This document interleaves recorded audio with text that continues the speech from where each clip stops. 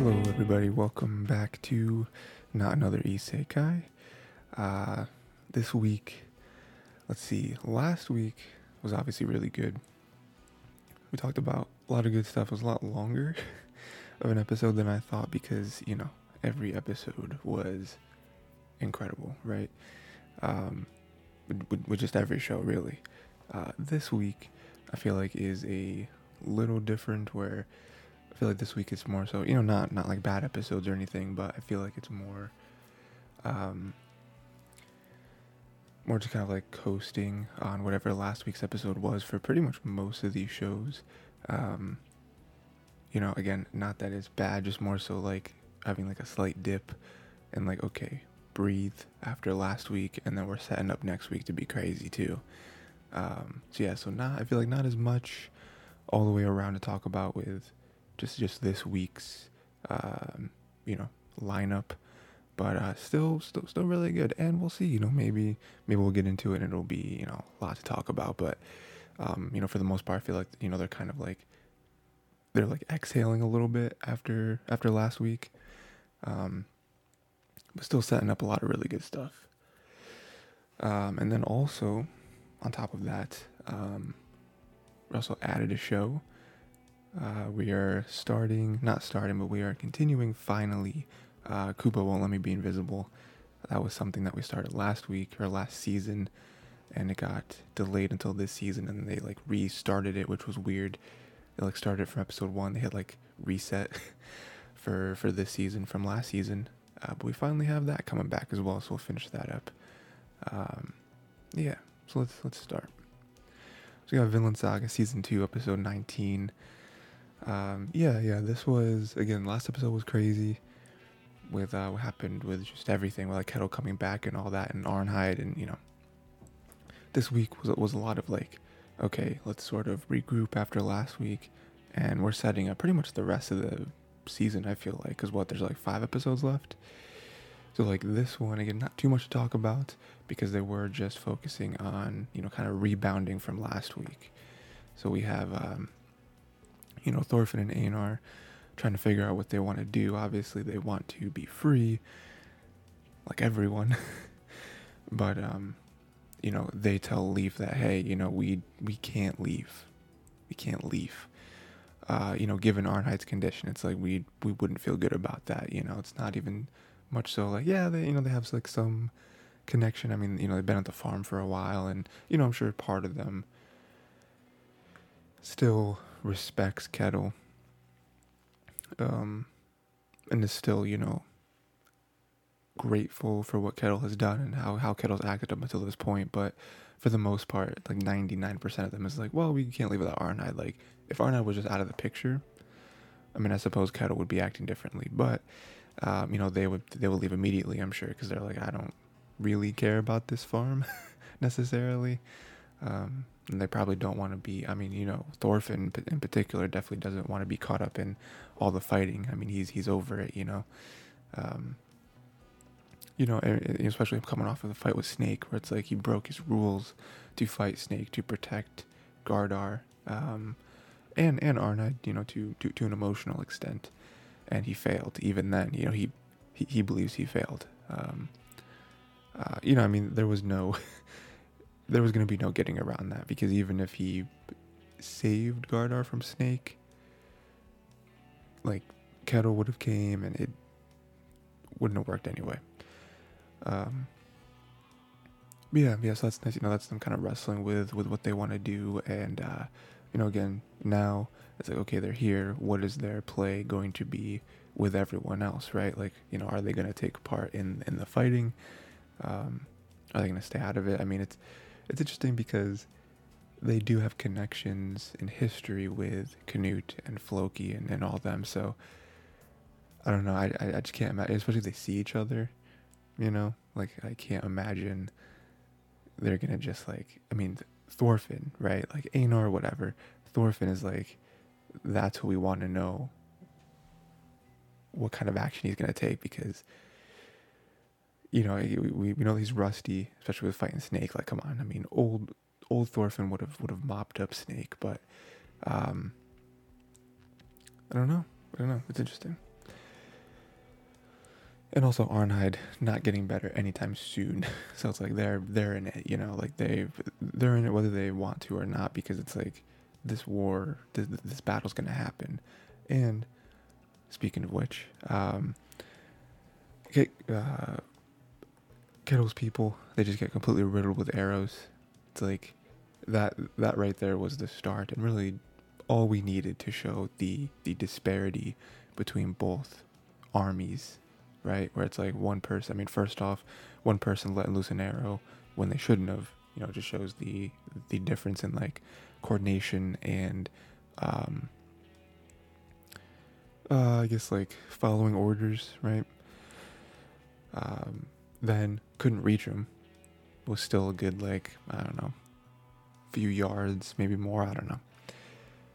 Then we have the other side, the entire the entire platoon threw arrows, definitely reached the beach and killed like most of the people, so again, like right there, just showing the difference between these two armies.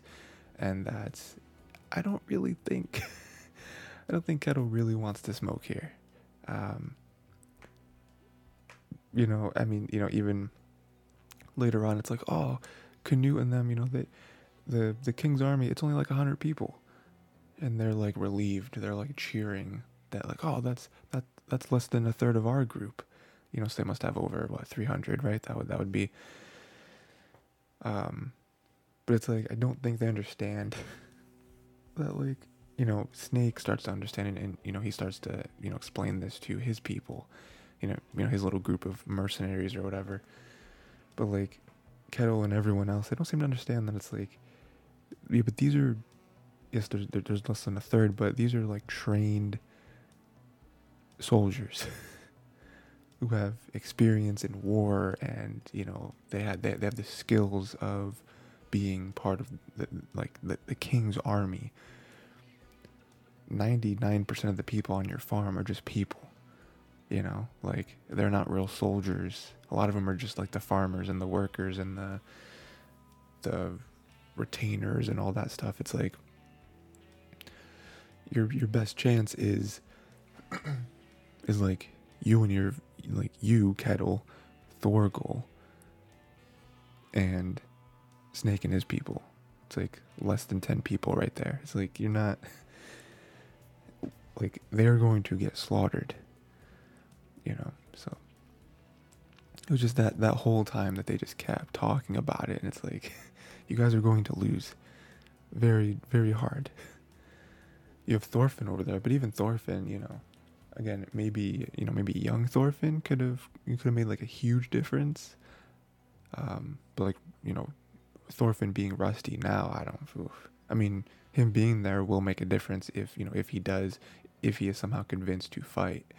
But I just don't see it.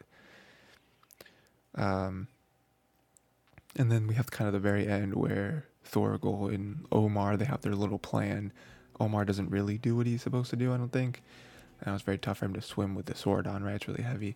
But Thorgal goes into the ocean and, like, flanks Canute and them, right? We don't see anything come of that. It's just kind of like, I'm here, basically. And yeah, that's pretty much the episode. Again, last episode with, being big with Kettle coming back and all that stuff. Now this episode is really just like bridging the gap, I feel, between what next episode is going to be when the fight starts. Because, Kettle and them, they're not surrendering, right? They're not fleeing to another country. So we're like right on the precipice of like, we are fighting. And it's going to be bad. Because again, like, Thorgal might be smart here, and he might be able to,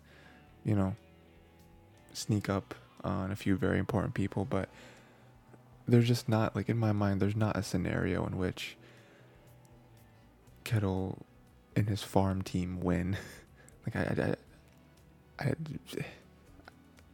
like, the only way they could win is if like following Thorgal, and like somehow like the whole like sneak thing works, and he's able to like capture Canute or something, like, because on with a head-on-head, with a head-on battle, there's just no way. Like, Kettle and his farmers don't have the experience or the skill set, right? But next, we got Hell's Paradise, episode 8. This one was an interesting one for me because it's not that I didn't like the episode, but it was just like I didn't really care too much about the story that was being told here. I mean, it was cool, I like learning about, especially with shows like this where they have like a big cast and you know, characters that typically aren't the main character. You don't focus on them, right? Like Gabimaru and Sagiri are the main, right? So it's cool whenever they take some time out to give some backstory and make you care about certain characters, but I don't know, I just didn't, you know. So we have like Shion and Tenza. Shion allowed Tenza to keep the kid, which was very nice. Um, you know, that kind of went back to Tenza, where Tenza was like a little criminal urchin, and Shion, kind of took him in and whatever. So that was very, symbolic there. And then we had that like orange-haired demon, who wasn't dead. Tenza did not take care of them because they are immortal, as we discussed last episode. They went crazy. They just flicked some holes into Tenza. Wild, looking like Swiss cheese. And then Tenza decided to throw some hands. Like, forget the sword. I'm just gonna punch him over and over again, which was very bold. It was, it was very cool to see, but didn't do anything. I mean, you think about like slicing this dude's head off didn't kill him. You think punching him in the face over and over would do it? No way. But again, very symbolic, very like, oh, I'm doing this because I'm done. I have about 75 holes in my body. Like I'm out of here. So I'm going to distract this demon as much as possible, so that Shion and the kid can get away. And that was basically the whole episode. I mean, we had a lot of backstory into, again, Tenza and him on the streets, and then him getting trained by Shion. The whole thing where it's like, there's a thing where it was like, oh, if you can hit me once, then you've earned respect or whatever. And then in the end credits, we see the moment where, Tenza finally lands a blow on Shion. It's like, oh my god, I did it. So again, a lot of really nice backstory here, but and then they killed off the character, which is like strange because, again, not like a bad episode, but I just don't understand how this really moves anything along. Like, it did feel like one of those like bottle episodes. It's like it was cool, but I care way more about Gabimaru and Sagiri. And also it's like, okay, so how is this going to affect the rest of the group? Like, are we going to see more Shion? Are we going to see more of the kid? Are they going to affect the overall story in like a main way, in like a big way? I'm just not convinced. So again, not really too much to talk about. It was cool. Again, it was cool to see another one of those demons. I'm already forgetting the name of what they were called, but another one that's like immortal and super powerful and all that stuff. That was cool. But even then, like the fight wasn't really anything super crazy. It was just cool. More so kind of waiting for next episode to see kind of what this connects to. We are very much running out of people at this point. We've seen a couple battles with these very strong immortal characters, but we haven't seen them fight Gabimaru and Sagiri yet, and the other two that are with them. So I'm sure maybe that's kind of what this is building up to, where it's like we've seen these couple other battles, we've seen how strong they can be, how much they don't lose, so maybe that's kind of what they're trying to lead us towards. But yeah, so good stuff. Just kind of more so waiting for what next episode is going to bring us. Next, Konosuba, an explosion on this wonderful world, episode 7. Not really too much with this one either. This one is mostly focusing on Megumin. She's finally out in the world adventuring. She's doing what she always wanted to do. Not quite. We're not quite there where she's like a real adventurer yet. She has to like rank up, right? And so, this kind of leads her to being recruited by Sicily of the Axis sect. It's like a cult, basically, from what I understand. So she's recruited by her, mostly with just the promise of food, because Megumin, not doing good at her regular jobs, as we've seen previously with her attempts with Yun. She's not good at just jobs. She just wants to go out there and be a magic user, right? So she joins here, and it's all very nice. It's all really too good to be true. It's like, okay, here's food. We got you covered. We got like lodging for you until you get a job and can kind of contribute or whatever. And then we have the weirdness where it is Father Zesta, and he's just an odd dude, him being the leader of this whole thing. It's like, how did this happen? How did you guys form around him? Did you elect him? Was he just rich and he was able to kind of get you in here with kind of those promises? A lot of questions here, and basically the whole episode was, Megumin, kind of doing stuff for Zesta, trying to make him look good, trying to, putting herself in very weird scenarios that never panned out because Zesta is just bad at everything. Megumin had some really good ideas, very solid, very classic ideas, but Zesta just wasn't good. He's not a good actor. He's not good at putting himself out there.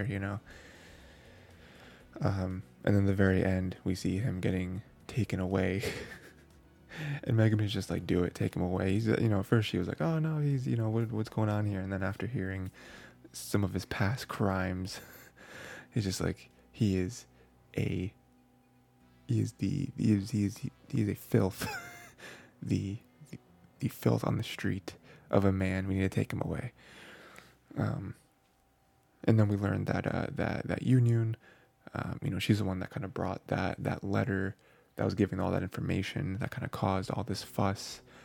So now she's connected to it. So again, it's funny because last episode I was like, oh, now that Megumin is kind of on her own, are we going to see the other characters again, specifically Union, because she is kind of the, like number 2 character in all of this.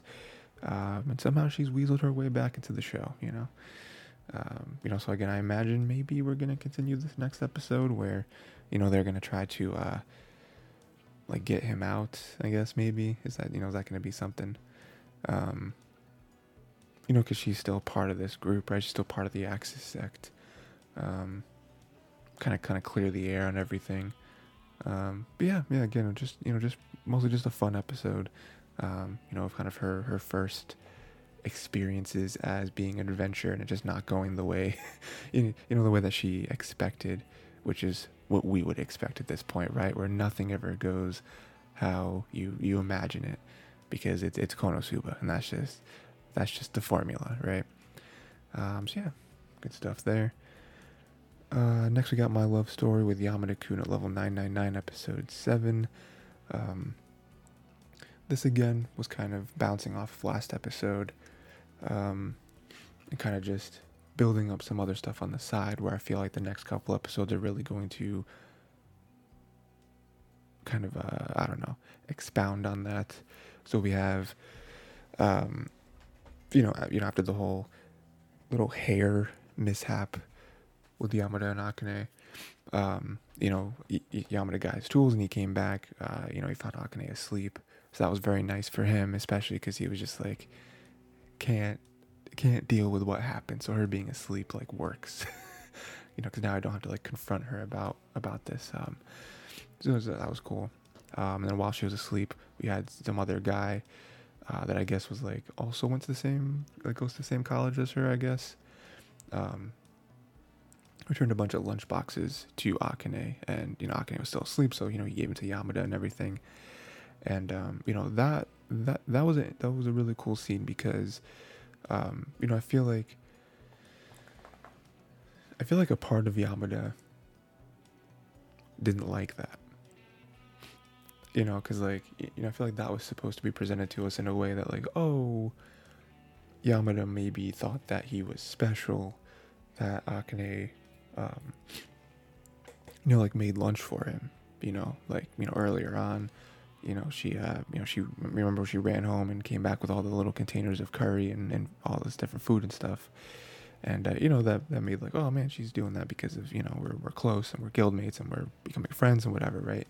She cares about me. And so now that we have some other dude come in and it's like, oh yeah, she did this for me a while ago. I'm returning all of her dishes, all that stuff, I feel like that affected Yamada in a way that he's like, oh, maybe it wasn't me that she was doing it for. Maybe it was just, she's just nice and she just does this, so that maybe kind of reset some of the progress that he maybe feels like he's had so far with her.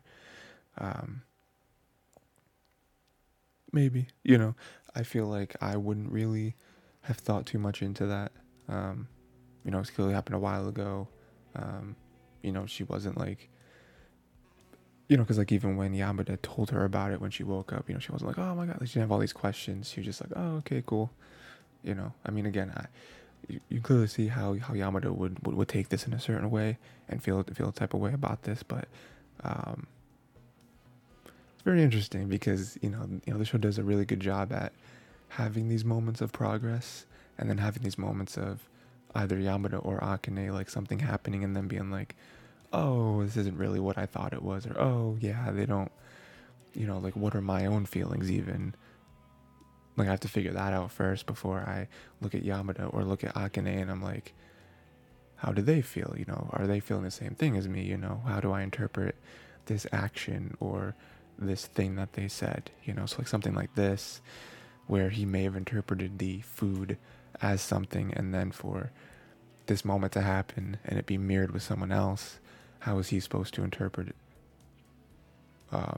His own food gift, right? And then he talks about how he took the hairpin off her when she was sleeping, and that was interesting because I thought his explanation was going to be, oh, well, probably not super comfortable for you to sleep with like stuff in your hair, right? But no, he was just like, oh, I just kind of felt like it. Like, oh, weird. It's a weird thing to say. I feel like at that point I would have been like, oh yeah, I just kind of fell off, so I picked it up or whatever. It's kind of a weird thing there. She got a part-time job, which I think was really spawned from Eita paying for all the different parts to fix her computer. Kind of spawned from that 'cause she's like, I don't really have any money, so that was cool. I wonder if we'll actually see her at her part-time job. I feel like that's something in like the more slice of life-y shows, where we do have scenes and little goofs with with the main character at their job. So that'd be cool, see her working there. I'm excited for that. We see Takezo in his avatar. His avatar, very strange. Not like a person. It's like a little cloud spirit thing, which I feel like makes so much sense to like his character and his personality and everything. So that's cool. So we finally got to see him. Now we're just waiting on seeing Runa. So that was cool. And then we have Yamada has a tournament coming up with his like other group, the like FPS group. So yeah, and I think we kind of ended on that because it is indicative of where he is in his life right now, where, FPS stuff is his main thing. He's really good at that. The whole spirits of the forest or whatever their game is that they play. That's kind of just a side thing that he does. And now, especially because of Akane, he's been focusing more and more time on that game, less and less on his main FPS stuff with his FPS buddies. And so now he's maybe degrading a little bit in skill. And so now he has a tournament coming up that his team is partaking in. And, I just feel like maybe not like a huge part of his life, but this is something that I feel like is on his mind. He's thinking about where it's like, oh, not only how am I going to do in this tournament, but how much do I care about this? Like, is this something because of Akane? Is this something that I'm caring less and less about, and I'm wanting to focus on this other aspect of my life? Um, we'll see, right? But yeah, that was the episode. Again, good stuff. Just kind of following up on last week. You know, Yamada especially having a lot of things to think about because of last week. So yeah, we'll see where it goes from here. I feel like there's gonna be some more inner workings in his mind about this tournament, and also about like how he feels about Akane. I feel like we are getting closer and closer to that point where they both have to really look at themselves in the mirror and see, okay, what is this? What's happening with us, right? So next we got Skip and Loafer, episode 7. Yeah, this was great. Again, very much rebounding off last week, especially with the conversation to end last week with Iwakura and Shima. And yeah. So we have Iwakura finally on the student council. She's a secretary, so that's really cool. She's, one step closer to her dreams, right? So that's cool. The main story here is Takamine, who lost the student council president to that second year guy.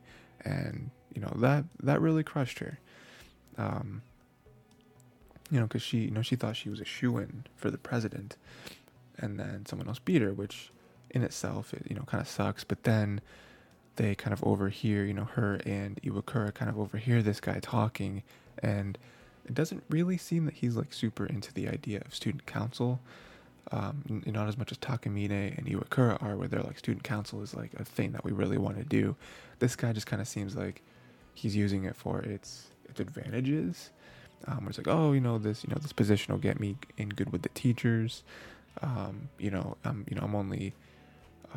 only really married to this for a year, so like I'm just gonna do it for the year and then bounce out. So again, it kind of feels like he doesn't really care about student council necessarily. He's just kind of doing it for the glitz and the glamour that it brings.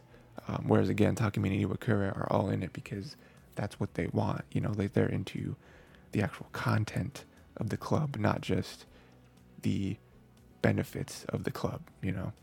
So that kind of makes Takamine feel even worse, because she's like, not only did I lose, I lost to someone that doesn't seem to like super care. I mean, again, we're not completely just like drowning this guy. Like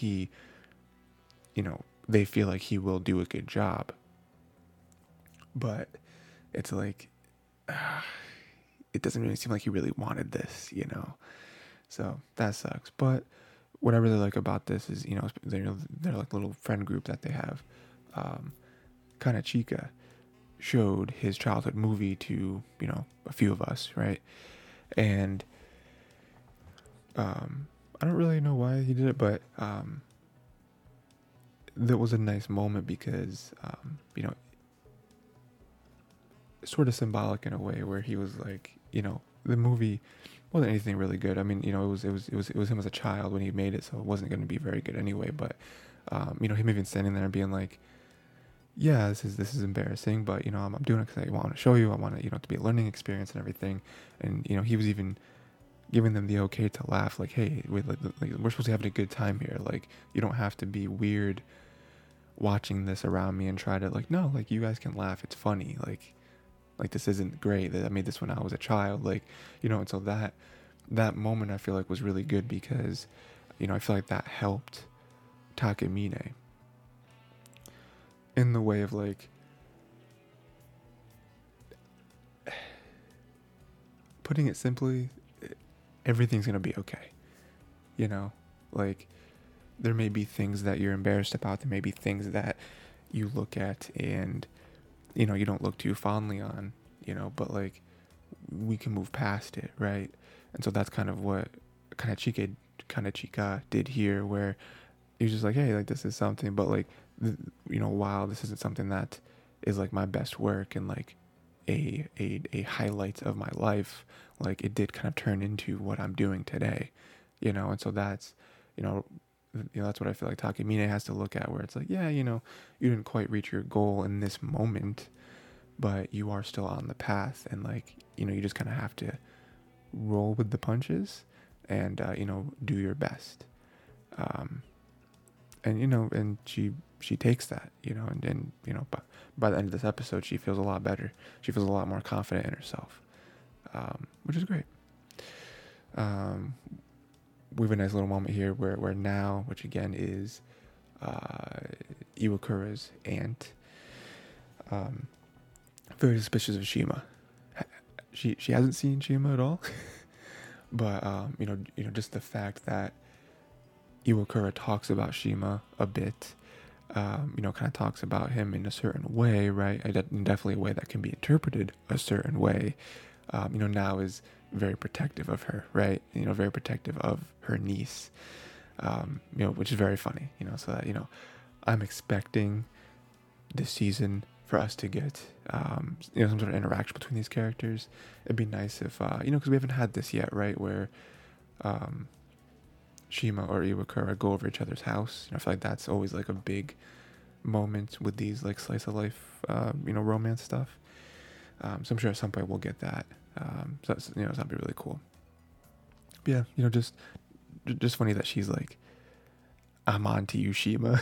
It's like Shima is super innocent. And then they are going to go to, I believe, the zoo. I didn't quite catch that, but I believe it's like the zoo together, because I believe they talked about like seeing animals and stuff. So that's cool. Go to that together. Which was funny because Shima was kind of leaning towards inviting the friends, like they've done before, right? Like they went out shopping together and then the movies and stuff. But Iwakura kind of blurted out, "Let's go together, like us two." It's like, ooh, and that was a big thing for her, right? Which is like, oh no, like, did I really just say that? Like, is he gonna think that's weird? Is he gonna take this the wrong way? And Shima was like, yeah, hell yeah, let's do it. So that was really dope. Now they kind of have like a date, not date together. So that's probably gonna be next episode, I imagine. And so we'll see that. That'll be a good time. Again, maybe making more progress on what it feels like them getting a lot closer together, and like, getting closer and closer to that romantic relationship, which again, this is one of those shows where, I don't know, like part of me, again, does this have a romance tag? Does the show have, is actually tagged with the romance genre? Because if so, then yeah, they're obviously getting together, but there's part of me where it's like, if it didn't, and it was just like, no, they're best friends, and maybe they do kind of play with the idea of being together, but maybe both of them are like, no, we're actually good with just being like super close, like best friends. I would be okay with that, I think. But no, I feel like they're definitely getting there. And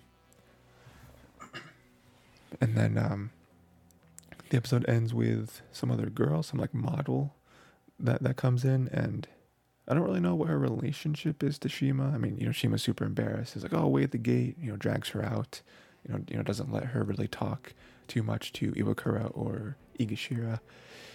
I don't know if that's like, I imagine that's going to end up being just a, one of his friends from, from like his like acting side of his life, right? Very much seems like maybe someone who has kind of maybe gone after Shima in the past, and Shima just wasn't really into it. So now they have this like teasing relationship. One-sided, I'm sure. Because again, we've seen that trope a million times, right? Where she just kind of teases him and kind of keeps like playing with the idea of like being with him romantically, but Shima just never really is on that type of time. So I imagine that's probably what it is, especially with him, her now seeing Igashira and Iwakura. So I'm sure next episode we might even open up with that, with them two talking, and maybe her kind of bringing up Iwakura. Maybe she's heard Shima talk about Iwakura. I was like, interesting, so I'm sure we'll get that. So good stuff there. Again, yeah, moving closer and closer to what we believe is them actually having like this relationship with each other. And yeah, yeah, kind of breaking down both characters into what they were at the first episode, into how they are affecting each other in positive ways. So, next we got Heavenly Delusion episode 8. Yeah, not too much to talk about here, although the couple things we do have are very big. So we have a revelation here where it seems like man-eaters are humans that died from a very specific disease. So yeah, they're all humans from what our the research that we have currently. Man-eaters are just humans that had a very specific illness. They died and they turned into man-eaters. Terrible stuff. That is why they're keeping that one girl alive, because it's like, if you let her die, she's gonna turn into this monster and she might kill other people. So we're trying to keep her alive. Yeah, so that's huge. I mean, that's something that I feel like has been hinted at quite a bit. Especially with we didn't really see any of it this episode, but with the like dome children, kind of like the like monsters that were seemingly being born from humans. I think they were kind of like incubation chambers that we've seen. So I feel like this has kind of been hinted at here and there, but now that it's pretty much confirmed, it makes a lot of sense. Kind of throws this new like spin. Kind of throws sort of a like zombie spin on it, where it's like, oh, zombies are humans that turn into zombies. So it's kind of like that. They end up, Kuriko and Maru end up bringing that girl to see the sky, her last request, and then Maru kills her in the way that he kills man-eaters, right? Because he kind of has that ability, because she has that specific disease and is dying from that. I imagine that's why he's able to like go, like meld into her and kill her in the way that he kills man-eaters. So yeah, that was mostly his like humane, I guess, merciful. That's the word I was looking for. Merciful death, or it's like this, is what she wanted. And even so, like, her like little tablet that was letting her communicate, like she was very grateful for that, very grateful for being able to see the sky again, very grateful to everyone that helped her and, killed her as a human, not as a man-eater. So yeah, good moments there. Very, very tough moments. Very, very real stuff. I like whenever shows have this, where we do kind of stop and have, an intense scene like that where they have to kill somebody. And then it only goes further to the end of the episode where the doctor kills himself, probably because he just couldn't take it anymore. Him having to take care of these sick people, knowing that many of them are going to turn into man-eaters like this, having to see that, having to deal with that. And, also all of the pressure of sort of like fixing people with these like enhancements, all that stuff. And then in the episode as well, we have the White Cloaks who chose violence. They're now on a violent streak where they said they weren't gonna succumb to that. And so now they're causing all this, so I feel like all this kind of just like melted down into this moment where the doctor was just like, I'm done. Can't do it anymore. It's tough, man. It's tough. Again, this was very much just like another stop in Kuriko and Maru's journey. I feel like they are, each stop they do get closer and closer to their goal of seeing the one doctor and then the one dude, but it's like, yeah, the show does a good job in grounding all these characters and all of these interactions. So yeah, that's basically, I don't have any more to say. Very, very tough scenes here in this episode, and it's gonna be interesting to see how they're able to move on from this. Because we've had tough stuff before where they've had to like hurt people, and even see people die, right? But like this one with like all the emotional flavoring on it, I feel like is the toughest. Definitely the toughest out of everything that they've had to experience up until this point. So, yeah. Next we got Demon Slayer, Swordsmith Village Arc, Episode 6. This one again was a continuation of this battle that all these guys are having. We said there's a tiny fifth demon, little tiny one, right? Which is kind of the one that it kind of started it all, and they're the one that is controlling everything. We have a lot of Genya this episode. We have a flashback to Genya's siblings all being killed by the demon. It was very tough for him, obviously. And we see that the demon was actually the mom that must have turned into a demon, and the big brother killed the mom. So a lot of stuff to break down there. First off, the dad being a terrible person, that was that kind of helped mold Genya into who he is. Unfortunately, right? Definitely not a good thing of how the dad acted. Very, very toxic relationship there. And then having all the kids be killed, it's like these are the people that he cares about, right? Like these are people that he's able to bond with, all of his siblings, and they're so innocent, and then to have them all murdered by demons right in front of his eyes. We've seen that a bunch. Tanjiro, how this kind of all started is him coming back and seeing his entire family being killed by demons. So that was tough. And then to learn that his mom was a demon, his mom turned into a demon. Terrible, right? Because the mom was someone who always protected them, and then for the mom to be the one that kills them, awful, right? And then for the brother to have to bite that bullet and be the one to kill the mom, even though the mom is a demon at this point, it's not the mom anymore. It's still tough, to have to do that, right? So like him and the big brother have this like relationship there. And he's all thinking about this because the moment, Genya thinks he's about to die. And then for Tanjiro to save Genya's life and to be like, hey, don't do this. Like, you're not like, don't give up.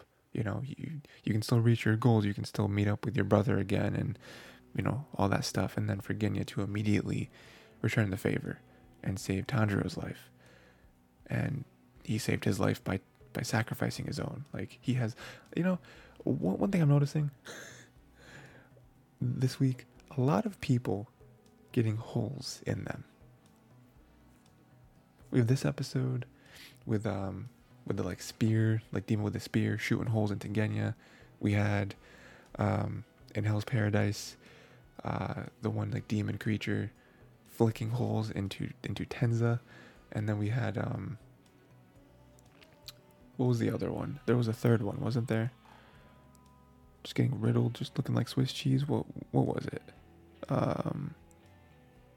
Was it Vinland Saga? No.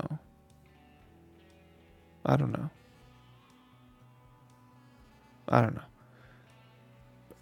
There was a third one though that I was thinking about with just like holes in them. Maybe I was thinking like Vinland Saga, where it was like all different like a million arrows into them. Maybe that, but it's like it's a weird through line in this, for this week. So yeah. So again, that was not really too much to talk about there, but that was pretty big with having Genya's story, and then him, like he's gone. Like he's not. There's no way he's living. Even though it's funny because I thought he was kind of a demon though. Like, was it because he was like drooling and he had like the sharp teeth, like his eyes and everything? Like, did he not get turned into a demon in that moment? I thought he did. Maybe not. Maybe that was just like his character, like his like character portrayal in that moment, like kind of showing off his, how he was feeling in that moment, physically. I guess maybe, I don't know. But yeah, so that's just another character that Tanjiro seemingly wasn't able to save and is being taken by these demons, by these these upper ranks. So that's weighing on his mind, and now also he has to win. Like he has to beat him because now it's him and Nezuko. It's a lot easier with 3 people. Like the more people, the better, obviously. But now he has to, I guess he has to chop off the head of that small demon. which Genya wasn't able to do. His sword, didn't work. But with Genya or with Tanjiro's like blood fire sword, it'll probably work. It'll probably work. I didn't really write anything down for this, but we do also have the little side story with Muichiro, him still being caught in the water prison. That sucks. I imagine next episode will probably close this fight out. I feel like, maybe I'm wrong, but I feel like we'll probably close this fight out. I just don't know how much more there is to it, but listen, I'm here for it. Demon Slayer has great fights, so if there's 3 more episodes, if they need 3 more episodes to tell this fight, I'm here for it. Also, Mitsuri, she's out there somewhere. I'm sure she'll join in the battle, either joining with Muichiro or Tanjiro. So that would probably make a lot of sense for her to join in with Muichiro, because Muichiro seems trapped. Like, his sword, it can't cut through, it can't, so, unless he has some other crazy technique that we haven't seen yet. I think it'd make a lot of sense for Mitsuru to show up and kind of, save him, right? Yeah.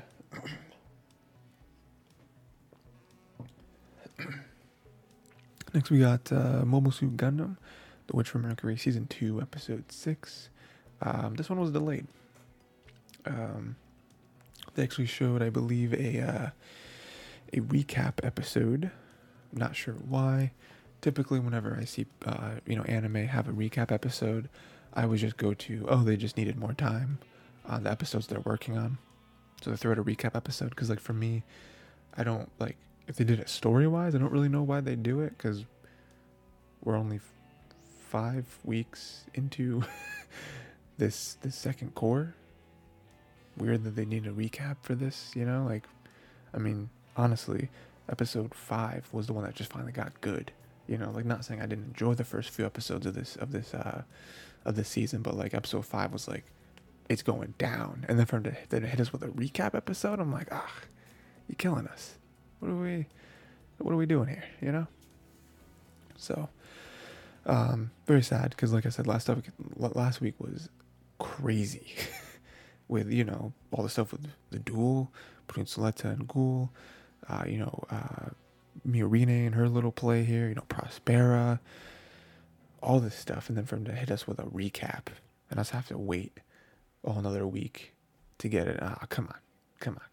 But all that means that next week is going to be crazy, because it's going to be a lot like this week, where it is, with all the other shows, where, I feel like most of the shows this week are kind of rebounding on big episodes from the previous week, so I'm excited for it.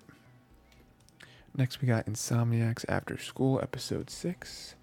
Yeah, this was nice. This was a lot of I feel like a lot of setting up for next week.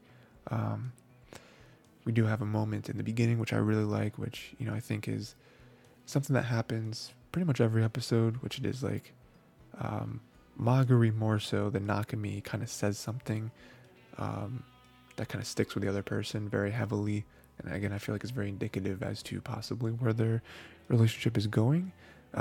This is another one where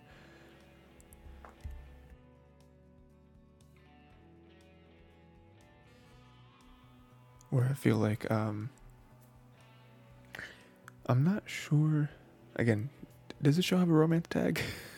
Because there's part of me that's like, well, if they never like got together, I don't think it'd be the worst thing in the world. Again, this is another show where I feel like they could very much end with them just being like, yeah, we're just really good friends. We're good for each other, but I don't know. I guess like the last couple episodes, I feel like I've kind of changed that, where it's like, come on, like they're, kind of the way they act around each other and certain things that they say, I feel like is very clearly going past a friend level.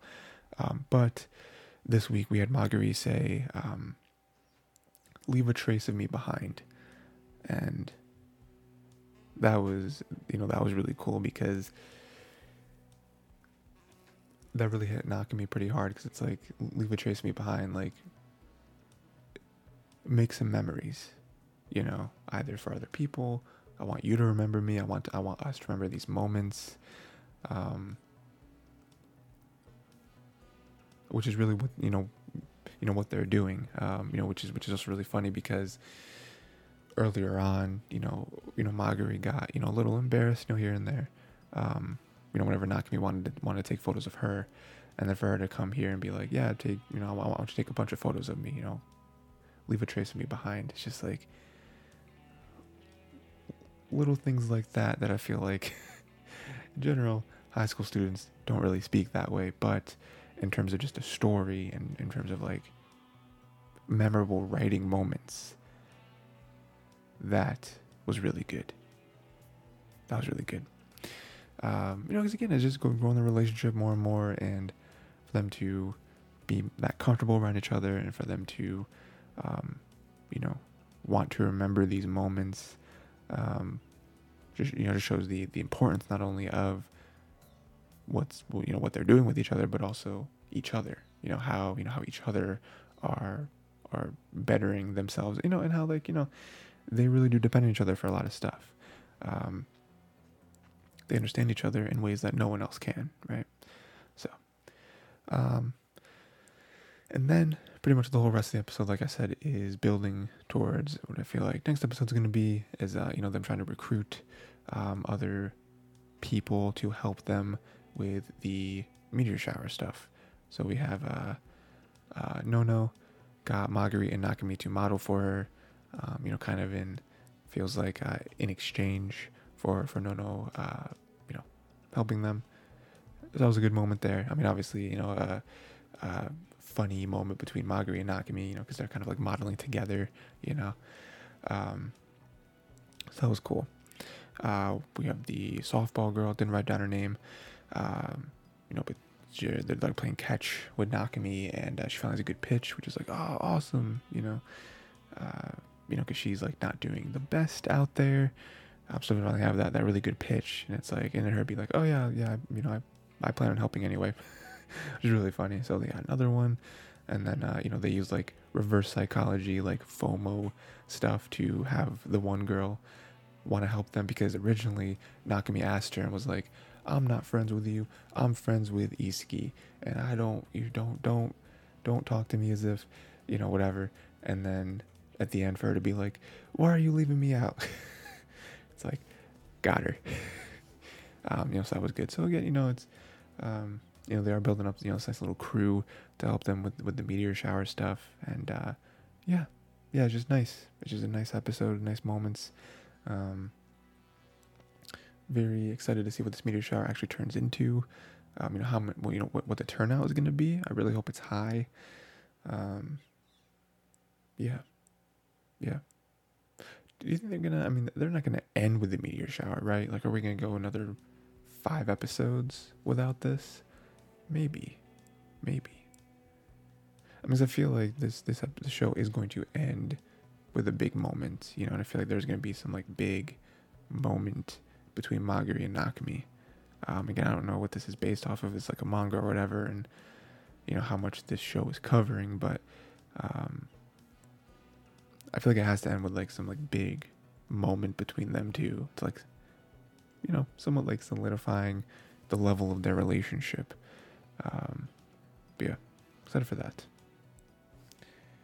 Next we got Oshinoko, episode 6. This one was very focused on Akane. Almost exclusively focused on Akane. Akane is the one character for the one actor in the reality show that Aqua's in. And so we have a lot of focus on her. Akane's manager got chewed out because she's not getting a lot of screen time, because in the I don't know, the production president or whatever, I don't know. He's like, well, you were able to convince me to give this opportunity to Akane rather than one of my other clients, not clients, employees. It's not really the right word. I don't know, whatever, talent, the other, one of the other talents that we have on our roster. and she is not standing out. She, basically that she's not doing a good job. She's wasting the opportunity. Whereas one of the other guys or gals that we could have given, our production company could have given this opportunity to, would have stood out, would have gotten, would have been better for our company. Where, she's not really making a splash. We're not getting anything out of this, which is tough because, this whole episode, I'll just mention it here because it really is, a important aspect, an important groundwork to what happens in this entire episode, which is like people just have this perception that Akane doesn't care, but it's like everything we see of her, like she is working harder than anyone, not that other people don't work hard, but she is visibly, like, you always see her, just with the reality show, you always see her talking to like one of the producers or whatever, and like taking notes of like, hey, what do you think about this? What kind of direction are you guys thinking? Is there anything you guys need from me to kind of push the story in a certain way? Like, she's on, like, nobody else is doing that. like other actors on, on the reality show are kind of talking to the producer and whatever, but she's like taken to the, to the 10th degree, like she is constantly trying to, trying to work with all this, and then we have like different montages of, her in like dancing and acting and her taking lessons and classes and all this stuff, like, especially with, with what we're going to get to in a second, but with other people just have this perception of her that she doesn't work towards anything. She doesn't put in the work. She doesn't care. She just kind of coasts through everything. And, she thinks she's better than everyone. It's like, all that is the opposite of what's happening. Like, she doesn't think she's good enough. So that is why she works so much harder than maybe other people do, because she's trying to get better. So it's just like, it's just crazy to me that like there's this narrative of just like, she's just this, like, whatever. It's like, no, like, you don't see her, and so we have this little side scene here which plays into what Akane is doing, where Kana has to explain to Ruby that brands will search you, basically, or it's like, because Ruby has this drink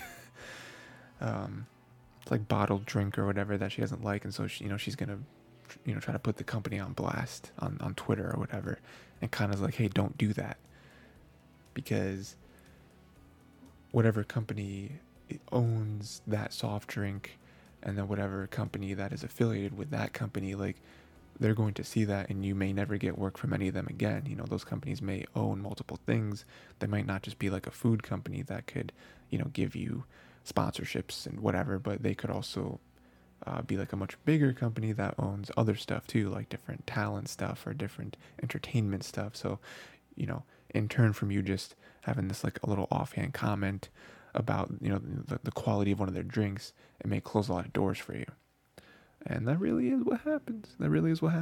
People, companies and, brands will search your social your social media history. I don't do it, which it plays into what's going on with Akane, because this moment, right, she's feeling a lot of pressure to stand out, and so she has this moment where she accidentally hurts Akane, or Akane accidentally hurts Yuki, kind of scratches her face a little bit, nothing crazy. It was like a single scratch, and it wasn't like anything. It wasn't like a deep cut or anything, but it was huge because, one, like, it was an injury, right?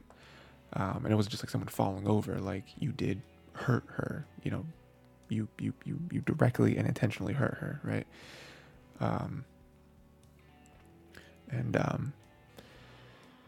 And she's also a model, right? So like she needs to, so like having like a scratch on her face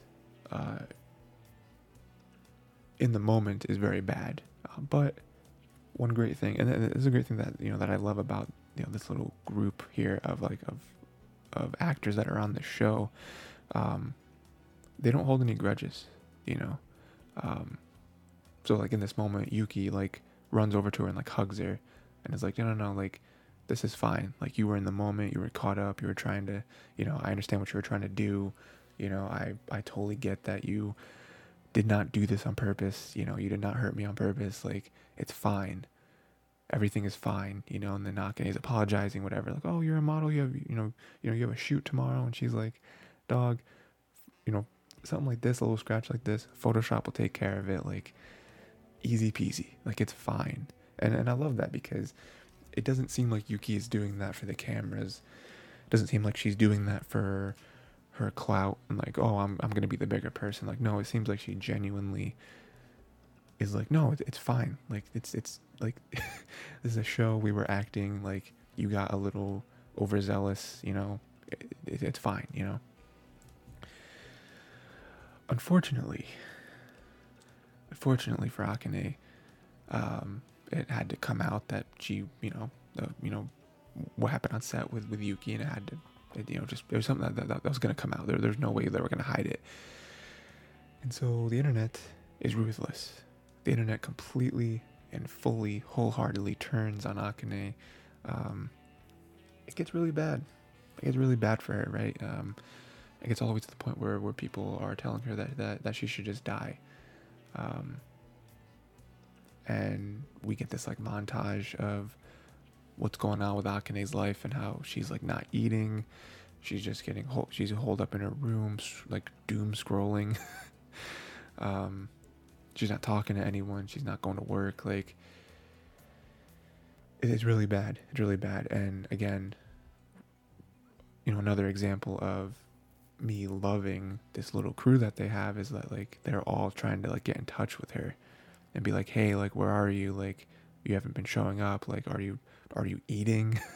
Like we're worrying about you. Like nobody there is holding a grudge. Nobody there is thinking what the internet is thinking, because the internet is like, oh, she did it for attention. She was trying to take Yuki off the show. She's jealous. She doesn't care about anyone. She's trying to step over people. She's mad because she's ugly. It's just like, there's all these narratives that are being thrown out about her. None of them are true. None of them are true. Even the stuff I was saying earlier where they're all like, oh, she doesn't work hard towards anything. She's trying to take the easy way or whatever. And then we get those montages, even more montages of her working hard, like her caring and like her not being on this like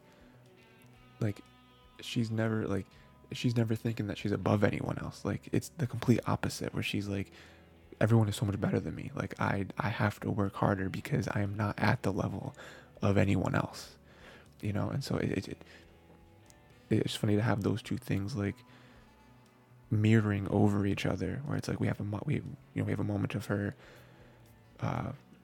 pouring her heart and soul into a like acting class, because she's like holding the script and she's like acting or whatever, and then it cuts to her scrolling Twitter and seeing all these terrible things being said about her that just are proven wrong by the scene previous, you know what I mean? So it's just bad, and then this eventually ends with Aqua grabbing Akane off the bridge. Akane was about to be like, all right, I've had enough. It's over for me. It's over. This is what the internet has driven her towards. And we see Aqua's the one that somehow is there, grabs her off the bridge, says, she didn't know who it was initially, but, Aqua's like, hey, chill. I'm not here to hurt you. I'm not your enemy, blah, blah, blah, right? And then it ends. And there's a big stuff there. This is one of the more, this is probably the toughest. So episode 6, this is probably the toughest episode to watch since episode 1. Episode 1 kind of cheating, right? It was an hour-long episode first off, and then 2, it was the opening to the show, which is the whole eye stuff, right? Toughest episode to watch, man, because it's just so true. It's just so indicative of like what the internet can do to someone like this. Again, like it would be, I don't know, and it's just made better by the fact that, again, like none of her peers share the opinions of what the internet is saying. Like everyone there is like worrying about her and like hoping she's doing okay, and like they want to see her and everything. Um, so yeah, I'm just very excited for next episode to see where this goes. Again, I didn't mention at the top, but I usually like to, for stuff that I've seen, because I you know, like I mentioned, I have read the manga, so I know what's going to happen. I mean, unless they change stuff drastically, like I do know what's going to happen. But you know, I don't ever give spoilers. And you know, with this, just kind of going off of what we see in this episode, I'm very excited to see, you know, hopefully we get like a conversation between Aqua and Akane. I imagine they have to, right? Like there has to be a conversation as to what just almost happened, and you know, like why was Aqua there? Like was Aqua following Akane? Was it a coincidence, right? You know, and then I'm hoping that this is the kind of the jolt she needs to be like, no, people do care about you, you know, like don't listen to the internet. They don't know you. Like even Aqua and Yuki and all them, they haven't like grown up with you, right? Like they, you know, they don't know you from birth or whatever, but they know you way better than the internet knows you. All the internet knows is what they've seen on the show. Like Aqua and Yuki and all them know you. You know what I mean? Like they're the ones, and all of them are saying, "Hey, where are you at? We want to see you. Are you eating?" Like they're talking to you and trying to check up on you like friends would, like almost like family would. So it's like they should be the ones that you heed, not the internet. So yeah, I'm very excited to see next episode, because you know I would like for you know, for Akane to get better, and for her to talk to Aqua and maybe come back and at least talk to Yuki and all them. Yeah, so good stuff. And then lastly, we have the special show that we're starting up again, Kubo Won't Let Me Be Invisible, episode 7. Very excited for this. This was one of my favorite shows of last season, for the 6 episodes that aired before it got delayed heavily. Yeah, very excited to be back here. It's probably still going to be one of my favorite shows this season, because it's just great. So we have kind of a downer, because they realize that they may not be in the same class next year, and you know, which sucks, because you know, we know how close they are. We know how much, you know, Kubo and Shiraishi do enjoy spending time with each other. So the fact that they may be separated next year really sucks. You know, it's funny. I didn't really talk too much about kind of the end portion of the episode with the whole like sleepover stuff, because I didn't feel like anything was super important. It stood out to me, but you know, the one thing there was, you know, they all did kind of have the same, you know, kind of the same thought process as well, where it's like they're all super close friends, and you know, they're still gonna hang out outside of this, but they may not be in the same class next year either. So, you know, just kind of that like looming thing where it's like, oh, it's exciting to be moving on next year of school, all that stuff, but you may not be in the same class as your friends anymore. You'll see them, even if it has to be after school and all that, but, you know, it's like to not be, you know, we're going to have way less time together, right? So yeah, so that, you know, that's kind of the whole like darkness, you know, kind of looming over this episode. But aside from that, we do have, you know, nice little fun moments. Kubo tricked Shiraishi into sharing an umbrella, you know, kind of, you know, with the hopes that, you know, kind of on the outside, it was like, oh, you know, I want to kind of experiment. I want to see if, you know, us under the umbrella, if anyone were to notice you, or if they were to just think that I was holding it or whatever. But deep down, we know that it was because she wanted to share an umbrella with him. You know, so that was a cool scene. Then we have Shiraishi helping Saki carry those bags home. Again, very much like a, you know, like big brother to these characters. Obviously, experience being a big brother to his own sibling. Trying to help her out and be like, you know, you can clearly see the like, what's the word? I don't know. The like, little marks on her wrists that were caused by like, you know, the weight and the friction of the bags. So he's like, I had to convince her to let me carry these, because, you know, she is, you know, hurting herself. You're trying to carry these bags to like impress Kubo, you know. Um, which is a great moment, you know, and they get to talking or whatever, and then it ends with Shiraishi and Kubo saying each other's first names because Saki is like, hey, I don't think Shiraishi knows your first name. And then Kubo, the little demon that she is, she picked up on this and she was like, you know, because like, you know, he's like, oh, hey, Kubo, I don't think Shiraishi knows your first name because, you know, Shiraishi refused to say the first name to Saki. And then Shiraishi's like, oh no, I know it. And then, you know, and the Kubo's like, so then say it. So then, you know, so say it, prove it to me. and then Shiraishi says it, which we already know, which is Nagisa. And then, you know, and then he's kind of able to kind of turn it around on her and is like, oh, what about my first name? And then, you know, Saki kind of egging her on there. What about my first name? And then, you know, and then Kubo's like, oh, his first name is Junta. So again, a very funny thing there where, you know, Kubo always takes every opportunity to kind of push him a little bit and be like, go ahead, say it then. If you know it, you know, prove it to me. But then for them to end the scene and you can clearly see Kubo is blushing, you know, her face is flushed, from both things, probably one from hearing Shiraishi say her first name, which is a very big deal, and then also from her openly saying his first name, you know, so that was very nice. And then, you know, I like, you know, Saki's little inner monologue here where she's like, Shiraishi told me that they're just classmates. Lies. Lies. You know, even Saki at her younger age can clearly see what's happening between these two. Like, these are lies. You are not just classmates. You know, so that was funny. And then, last thing here, Kubo gave Shiraishi a matching red pen. It's very nice. You know, so they're matching pens, which is, a cute little moment, but then also like, hey, that pen actually will never run out because when it does run out, you can get refills for it. So you can have that pen forever. You know, which is funny. It says, hey, don't you ever replace that pen. I want us to have matching pens. Yeah, that was cool.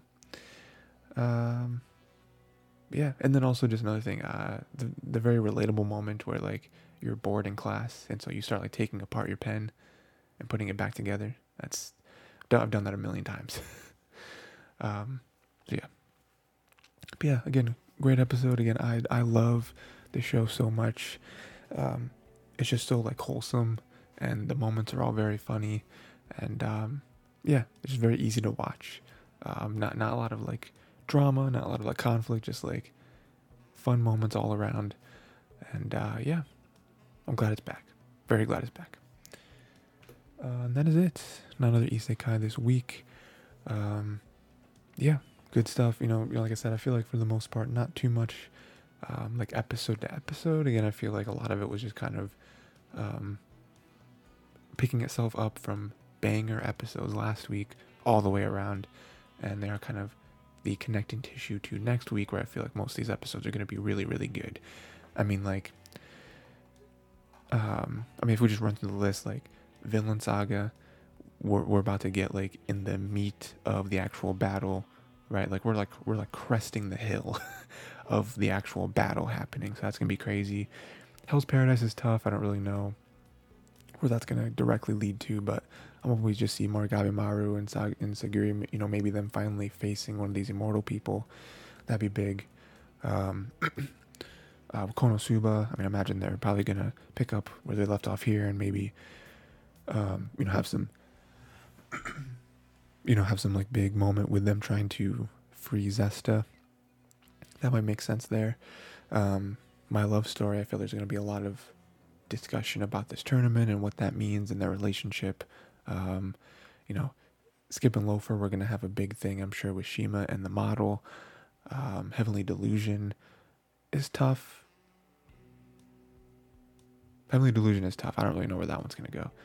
Demon Slayer, we might get either the end of this fight or like the fight ramping up even bigger, especially with like us not seeing Mitsuri for a little bit. Gundam, that hopefully comes back for next week, and we're gonna see the aftermath of the craziest episode so far. Insomniacs, more and more of them. The meteor shower, and the meteor shower will be next episode, but it's gonna be pretty big, I imagine. Oshinoko, we're gonna get the hopefully some like Akane conversation here, and then Kubo's tough because Kubo is like the most slice of life show, so like that was really tough. But so for the most part, I feel like next week is going to be bangers as well. So yeah, I think that is it. Let me know which episodes were your favorite this week. Let me know which which shows you're looking forward to the most. We're getting close to the end of the season. Again, we're not quite there yet, but we are kind of on that like back half, so that's fun. And definitely around this time is when we start to think about next season, of like, hey, what's on the horizon for next season. So yeah, that is it. Until next time, watch more anime.